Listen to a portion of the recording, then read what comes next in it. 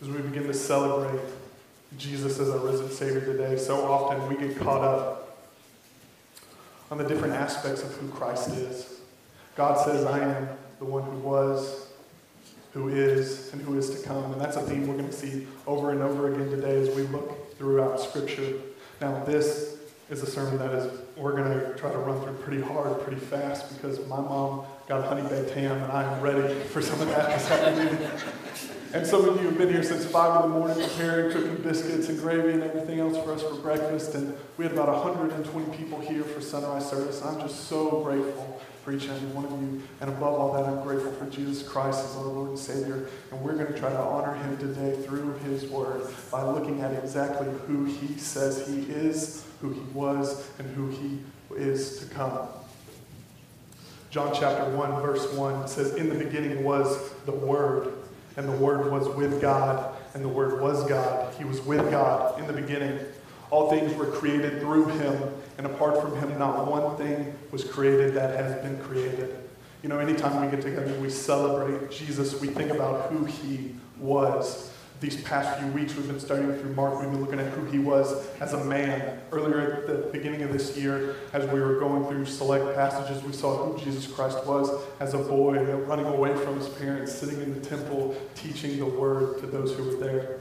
And then we see, even as a babe, we celebrate as the wise men come around him, acknowledge him, even in his infant state, even as this newborn, and as this toddler, this 2-year-old, he is the King of Kings, and he is the Lord of Lords. The angels have declared it. God declared it when Christ came to be baptized. He said, this is my Son in whom I am well pleased. And over again, we think about who Christ was, but we don't always consider who he is now. We read through the New Testament, we look in the Gospels, and we see what he has done, what he has said, all of it leading up to what we celebrate today. That he lived this perfect life, born of a Virgin Mary, walked along this earth without sin, both fully man and fully God. He healed people. He raised the dead to life. He taught and he preached because he said, this is why I have come. And what he did was he revealed the truth about who he is. And that's what we're going to see very shortly in Revelation. Because that's what Revelation is. Revelation, the word for that is apocalypse. Now, in our culture and in many cultures, we've come to take this word as the end of times. And so when we begin to look at the book of Revelation, we see, oh, this is the end. Well, it is. It's the end of this book. But in so many ways, this is truly the beginning. What apocalypse actually means, what it means biblically, it is a revealing or an unveiling. And it's what it's going to do today for us is reveal to us exactly who Jesus is right now. It's going to unveil to us who he is and who is to come. And that is the God we're going to look at and worship today. So before we do that, let us open in prayer.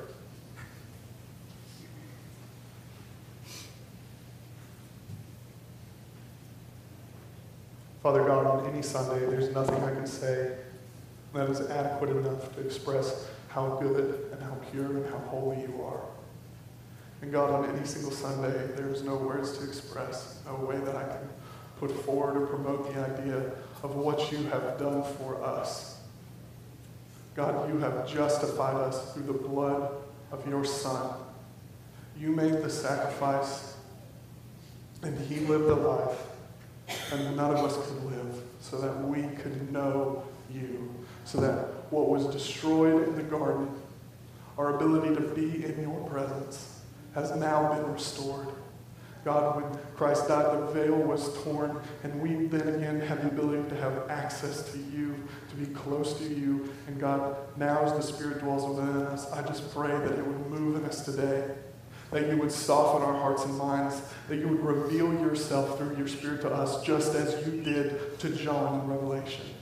God, just let us see you in all of your power, all of your majesty, and all of your glory. God, let us just see the Son and be changed by him. And it's in Jesus' name that we pray. Amen. So who is Christ for us now? Who is he that has come, that has died for us? How does he rule and reign now? What does he look like? We begin to see some evidences of that throughout the New Testament. In Colossians, it talks about how he, in verse 20, he came and through him to reconcile everything to himself, whether things on earth or the things in heaven. He made peace through his blood shed on the cross. He holds all things together, verse 17. We see in verse 18, he is the head of the body, the church. That is us. That is all who have ever put their faith in Christ. He is now our head. He guides us. He rules over us, each and everything that is on this earth. And then if we back up even more, it says, verse 16, he is, for everything was created by him, in heaven and on earth, the visible and the invisible, whether thrones or dominions or rulers or authorities, all things have been created through him and for him. So just as John spoke, in the beginning was the Word, and the Word was God, and the Word was with God, and all things that were created by him. This is Christ we see. Christ is the Word of God, and he has revealed himself to us. And now, through that revealing, we have been pieced together and given the Word of God so that we may know him more. We're going to see even further examples of that in Revelation when we get there. But if we go to Hebrews and we look at what the author puts there, he says this in chapter 2, verse 14. He said, now since the children, meaning us, we have flesh and blood in common with Jesus. Jesus also shared in these, so that through his death he might destroy the one holding the power of death, that is, the devil, and free those who are held in slavery all their lives by the fear of death. For it is clear that he does not reach out to help the angels, but to help Abraham's offspring, meaning all of mankind. He is reaching out to help us. He has defeated the one who held the power of death. He has defeated the devil, and in doing so, he has freed us from the slavery and the fear of death that we could experience all of our lives if we do not know who Jesus is. And so we see in verse 17, therefore, he had to be like his brothers and sisters in every way. Christ came and he lived a life just like we lived. He breathed, he slept, he ate, and yet he was without sin so that he could become what he is right now. And that's what we see in the text, who Christ is now. He is ruling and reigning over the body, over the church. He is the King of Kings and he is the Lord of Lords. But right now, even as he is in those things, even though he sits in that place of authority and of power, he is a merciful and faithful high priest in matters pertaining to God. And he makes atonement for the sins of the people.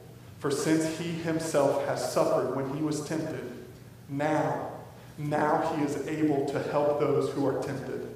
So Christ did not come, did not live, did not die, did not live again in order to just leave us in our state, to say, this is what I have done, my work is finished, now you just need to fall into this. No, even now, God does not leave us where we are. He does not leave us in this place of struggle. He does not leave us in this place of sin and sanctification, of being both a sinner and both being a saint at the same time. What he does is continuously interceding for us on our behalf before God. And when he does that, he is a merciful and faithful high priest. He shows us mercy, and he does not condemn us nor forsake us. He is faithful to us in these matters pertaining to God. And he continues to atone for the sins of his people. Because he was tempted just as we are now tempted. And therefore he is able to help us now in our continuing temptation. Verse 14 in chapter 4 says, therefore, since we have a great high priest who has passed through the heavens, Jesus, the Son of God, let us hold fast to our confession. For we do not have a high priest who is unable to sympathize with our weaknesses, but one who has been tempted in every way as we are, yet without sin. Therefore, let us approach his throne. And how do we approach his throne? If we look at the text, we are to approach his throne with boldness. And that throne is a throne of grace. So we are to approach the throne of grace with boldness so that we may receive mercy and find grace to help us in our time of need. Because Christ in his perfection does not sit on high and look down upon us as broken, sinful people. He does not say, I hope they don't come to me. No, his heart yearns for us to boldly approach him. And as he sits on this throne of grace, he is there and he is willing to receive any of us who would come to him. It does not matter what you have done on this life. Nothing is greater than what Christ has already done to redeem your life. You have been saved by the power of God from the wrath of God. There's no equality. It is something that is only able to be done by Christ himself. He was the perfect sacrifice. He was the perfect payment. And let us just get to the main point I want to make in Revelation as we read through who he is now. On top of all of this, on top of the one who rules and reigns, so often we just see him as either this powerful, authoritative figure who is 1,000 miles away, who is so far above us in the heavens, or we see him as that innocent little babe. Ricky Bobby said that 9-pound, 8-ounce sweet little baby Jesus, right? Or we see him as this just meek man who's letting these guards and these unrighteous men just put him to death, lash him, beat him, mock him, curse him, and put him on the cross. We see him in his meekness, but it was not a weakness.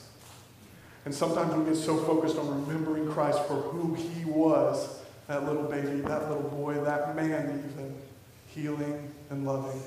We forget about who he is right now. A couple of things about Revelation. It is a vision that has been given to the Apostle John. He came into a place of the Spirit. And we're going to see in different portions of this, as he is worshiping on a Sunday, God sends an angel. And Jesus Christ himself speaks and reveals himself through that angel to John. Now, this was a thing that John recorded. He wrote it down 7 times. He sent it to these 7 churches. It was for them. But it expands past that to us even today. There's a lot of imagery, some of which I'll explain, but there may be a lot of questions you may have that I'm not going to answer today because we got stuff to do. But this is where we are at. Revelation chapter 1, verse 1. And I'm going to bebop through this, and I pray that you could just keep up with me, circle things, underline it, whatever you have to do. But here we go.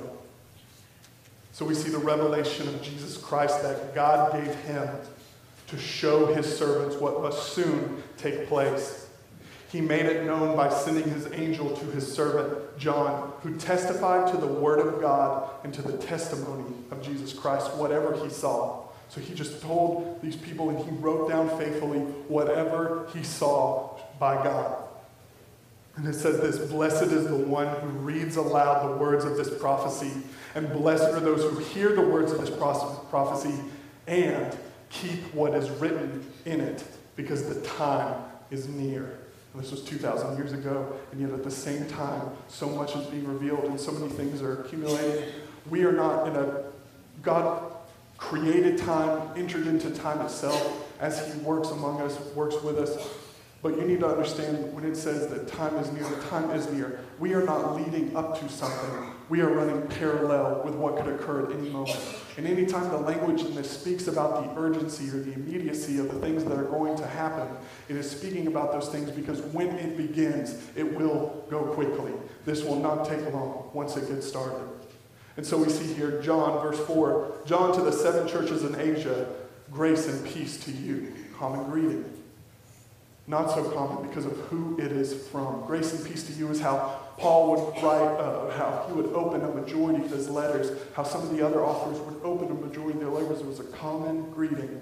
But this greeting comes from someone different. It says, grace and peace to you from the one who is, who was, and who is to come, and from the 7 spirits before his throne, and from Jesus Christ, the faithful witness, the firstborn. Before I go on, we have to recognize this is a greeting, grace and peace from every single Godhead, from every single person of the Trinity. It is from God himself, the Father, the one who is, who was, and who is to come. It is from the 7 spirits before his throne. I'm speaking about the Holy Spirit. Now again, this is a book written about imagery, and you're going to see this number 7 come up over and over again just in this first chapter. And you need to understand 2 different things, especially here with the Spirit. And I know I'm talking fast, I'm preaching fast, but just hold on. The seven spirits here could be related to what was written of in Isaiah chapter 11, of the seven different aspects or influences or effects that occur when the Holy Spirit is near. That could be what it's written about, or it could just be denoting the perfection. The perfection, that's what that number 7 means. It is a perfection. So from the perfected, perfect, whole, complete Spirit, Holy Spirit of God before his throne. And then lastly, verse 5, and from Jesus Christ, the faithful witness, the firstborn from the dead and the ruler of the kings of earth. And this is where we begin to see exactly who Christ is right now. He is the faithful witness. He is the ruler, the firstborn of the dead, the ruler of the kings of earth. And it goes on to express even more about who he is. To him who loves us and has set us free from our sins by his blood. There is no other but Jesus who has done this. And he has made us a kingdom, priests to his God and Father. To him be glory and dominion forever and ever. Amen. There can be some different looks of this, either a kingdom of priests or kings and priests, but this language is hard and it is old, and we just see here that he has done these things, though. By the power of his blood, he has set us free, and he has made us a kingdom, priest to his God and Father. To him be glory and dominion forever and ever. And it says, look, he is coming with the clouds, and every eye will see him, even those who pierced him, because all will be resurrected from the dead, and all the tribes of the earth will mourn over him. So it is to be. This will happen. This has occurred. He was, he is to come. And if God says this in verse 8, I am the Alpha and the Omega, says the Lord God, the one who is, who was, and who is to come, the Almighty. In the beginning of the beginning, in his eternal existence, God was there. Christ was there. The Holy Spirit was there. He existed in completion since the breaking in the fabric of time itself. God existed. And then in the end of it all, when we go past Revelation chapter 21, 22, that is where Christ will still be. That is where God will still be. He is both the Alpha and the Omega. He is the beginning and the end. There is no limit to him. Verse 9 says, I, John, your brother and partner in the affliction, the kingdom, and the endurance that are in Jesus. He was on an island called Patmos. He'd been sitting there as an imprisonment. It was a penal colony. And because of the word of God and the testimony of Jesus, I was in the Spirit on the Lord's day, and I heard a loud voice behind me like a trumpet saying, write on a scroll what you see and send it to the 7 churches, those in Ephesus, Smyrna, Pergamum, Thyatira, Sardis, Philadelphia, and Laodicea. A couple of things I don't want to run past. I, John, your partner, your brother, in what? Yes, in Jesus. What do we find in Jesus? We find affliction that we share. We suffer for the sake of the one who suffered for us. We find his kingdom that he has created for us by his power, by his blood. And we find the endurance that he has given each and every one of us to continue on in this race until we stand before him. That is each and every one of us. And so he was in the Spirit on the Lord's day, and he heard this voice like a trumpet, and he saw these things, and this is where we come to verse 12. He says, then I turned to see whose voice it was that spoke to me. And when I turned, I saw 7 golden lampstands, and among the lampstands was one like the Son of Man. He was dressed in a robe with a golden sash wrapped around his chest. The hair of his head was white as wool, white as snow, and his eyes like a fiery flame.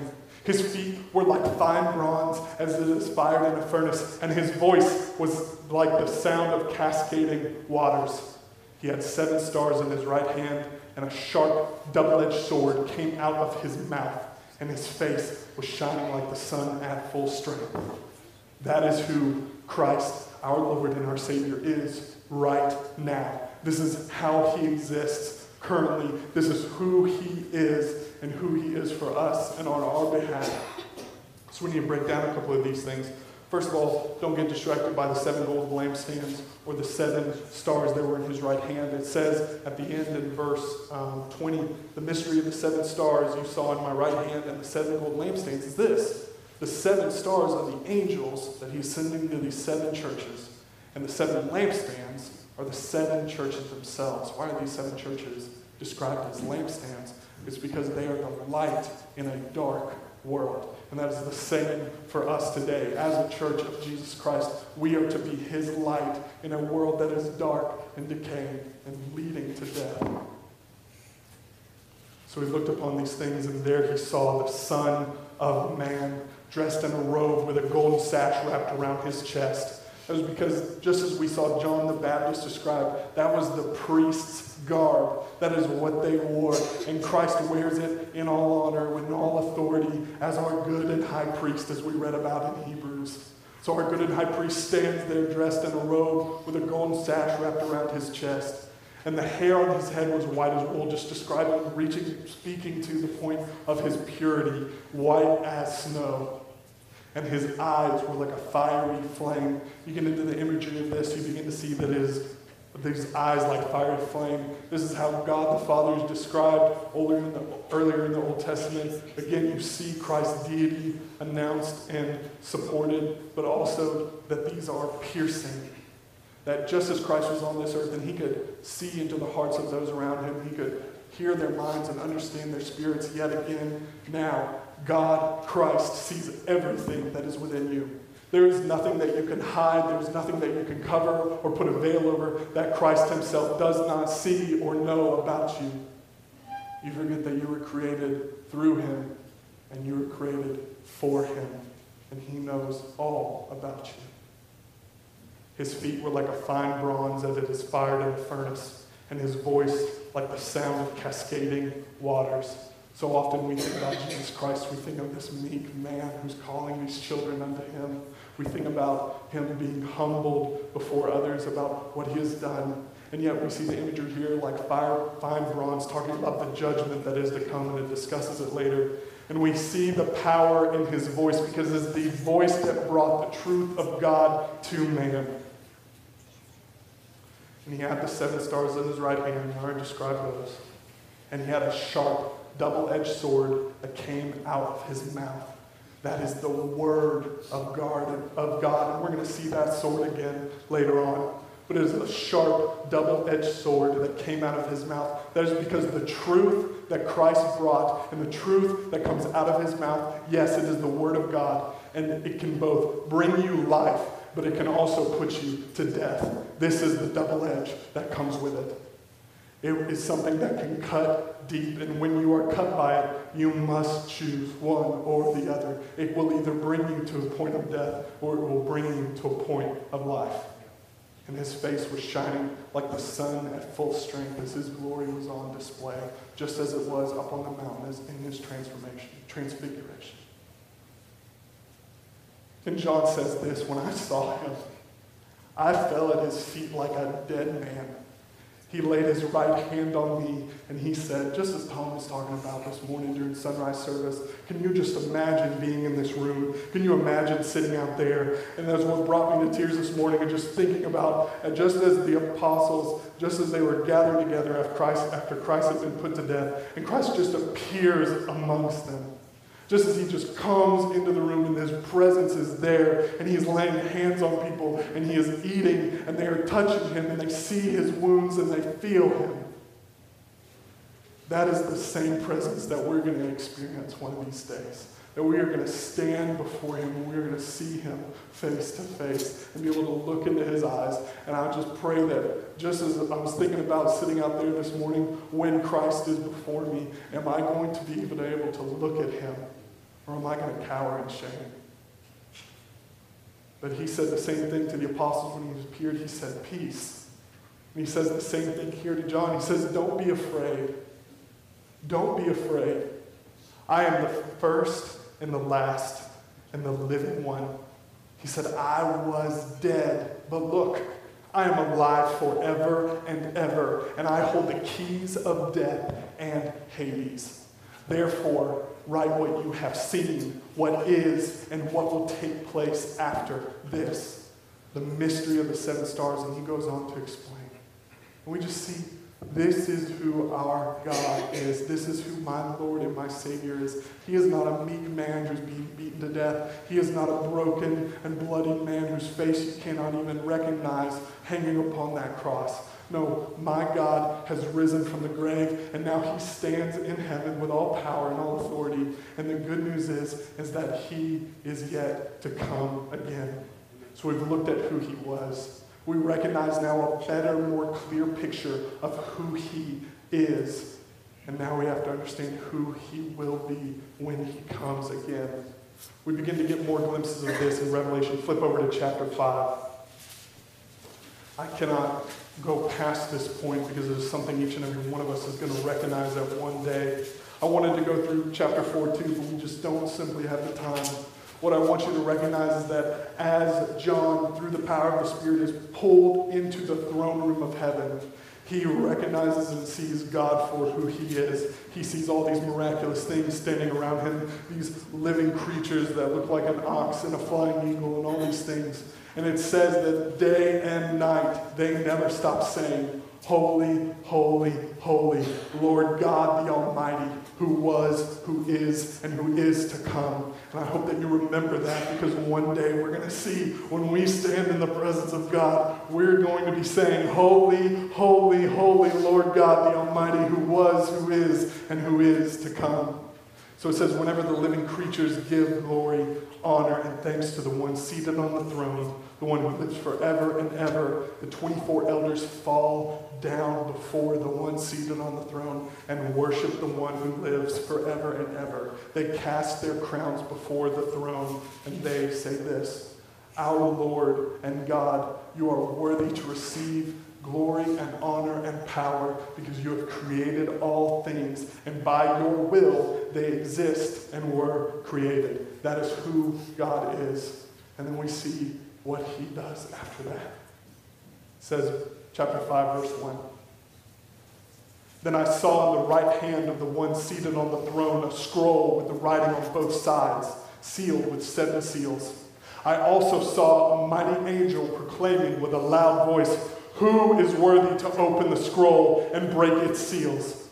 But no one in heaven or on earth or under the earth was able to open the scroll or even look at it. I wept and wept." This is John. "I wept and I wept because no one was found worthy to open the scroll or even look in it. Then one of the elders said to me, 'Don't weep. Don't weep. Look, the Lion from the tribe of Judah, the Root of David, has conquered, so that he is able to open the scroll and its 7 seals.' And then I saw one like a slaughtered lamb standing in the midst of the throne, and the 4 living creatures, and among the elders. And he had 7 horns and 7 eyes, which are the 7 spirits of God sent into all the earth.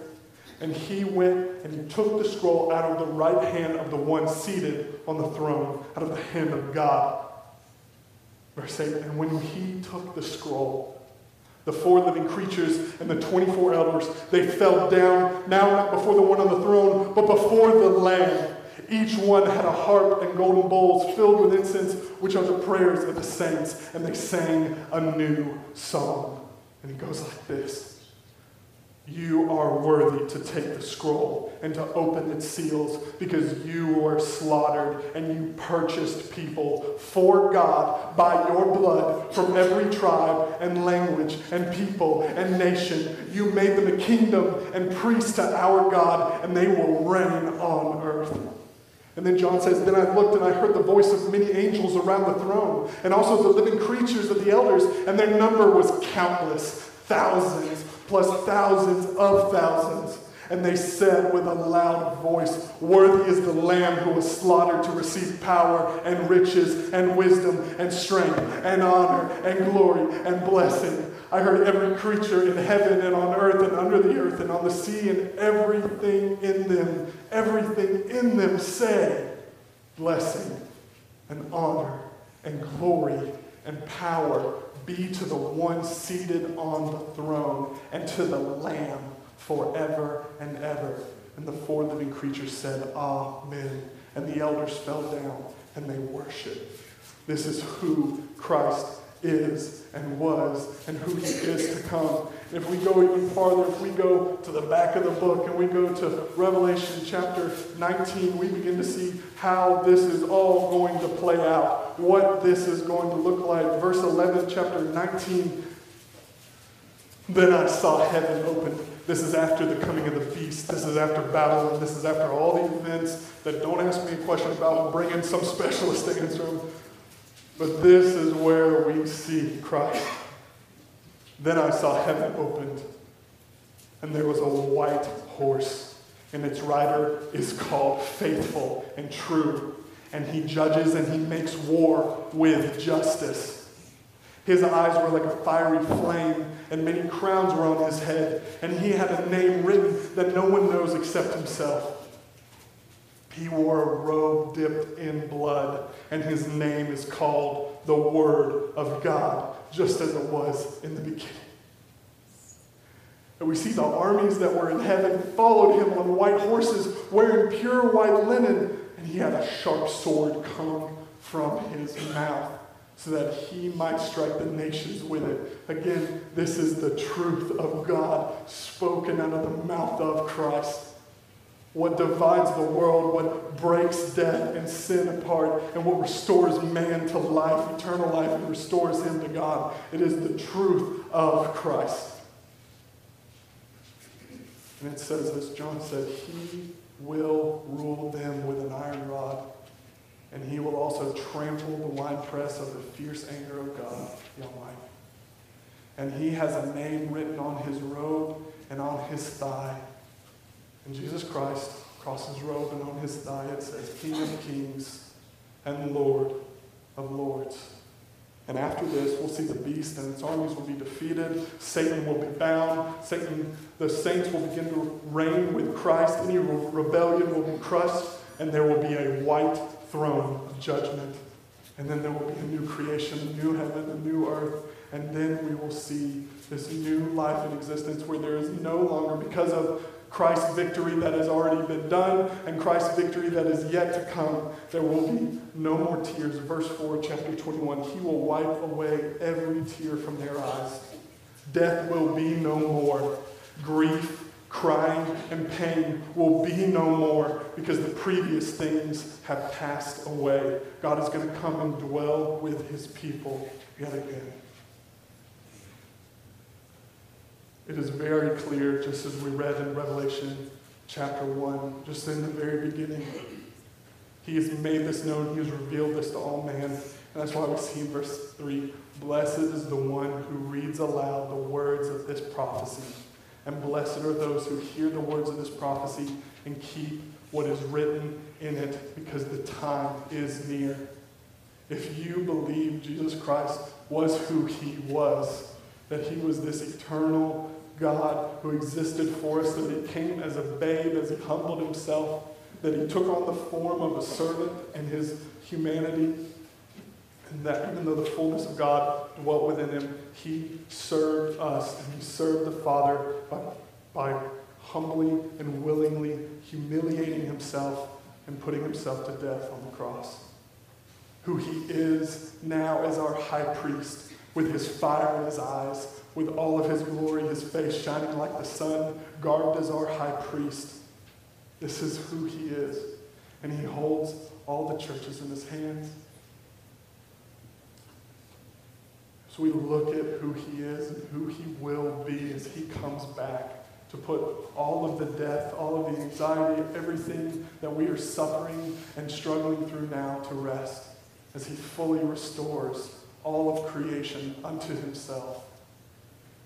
We look at all that. If you understand all that, if you believe all that, how are you going to respond with your life? Does this change you? Does this challenge you? It's really three ways. Three ways I want to bring up about things that we've already been looking at over the past couple weeks. Last week we saw as Christ was on this earth, He healed the man who had the shriveled hand right in front of all the Pharisees, right in front of these crowds of people in the synagogue. They saw him perform a miracle and have this man's hand restored. Even in a different gospel, in John, we see him raise Lazarus from the dead right before everybody's eyes after several days in the tomb. There was no stink of death on him. And yet, the Pharisees saw these things, and in the hardness of their hearts, they chose not to follow God, not to admit to what they've seen, this truth that has been presented to them through supernatural power, through an authority that can only come from God. They saw these things with their own eyes, and yet they chose to oppose and deny him. Will you be like the Pharisees, who when you were witness to all this, when you've seen so much of God here on this earth, in the lives of those around you, and in the ways and wonders and mysteries that he works, will you oppose him with your life? Will you be that hard of heart? Or will you be like Peter? Peter, who was the first apostle, we'll get to it in Mark. Peter was the first one to say, "You are Lord. You are Christ. You are the Son of God," the first one to acknowledge and recognize him for who he is. We see that Peter believes. But will you be like Peter, who recognizes and sees the truth, and then when you are challenged by the things of this world, you will deny him over and over and over again? Will you know who Christ is and yet deny him before others? If that's who you've been, or if that's who you are now, well, I want you to recognize that when Christ came back to this earth, after he rose from the grave, he sought out Peter and he restored his servant. Maybe that's your story. Maybe that's been your story. Will you be hard of heart? Will you deny him like Peter? Or will you be like Saul, who when he met Christ on the road to Damascus, he was blinded. He was obliterated by the truth that was put before him. I mean, it changed his whole life. It changed his whole existence.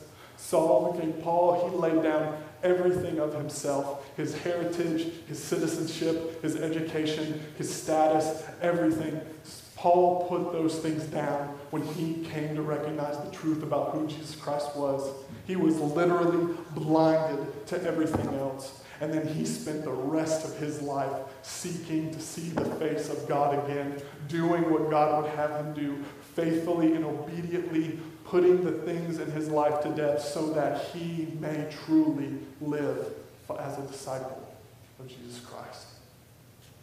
Who will you be as you face who our God is, who he was, and who is to come? Terry, if you'll come up. I challenge you to respond with your life, and if that needs to happen right now, if you want to come to this altar, if you want to give your life over to Jesus Christ as your Lord and Savior, if you've recognized him through the power of his word, not through my preaching, not through anything that I've done, but simply through the words that God has revealed himself to us through. If you want to change your life, if you want to change your eternity today, please come forward. If you need to be prayed over, if you need to be witnessed to, maybe you've been opposing Christ, maybe you've been denying him, please come forward. Let us stand now and worship and pray together.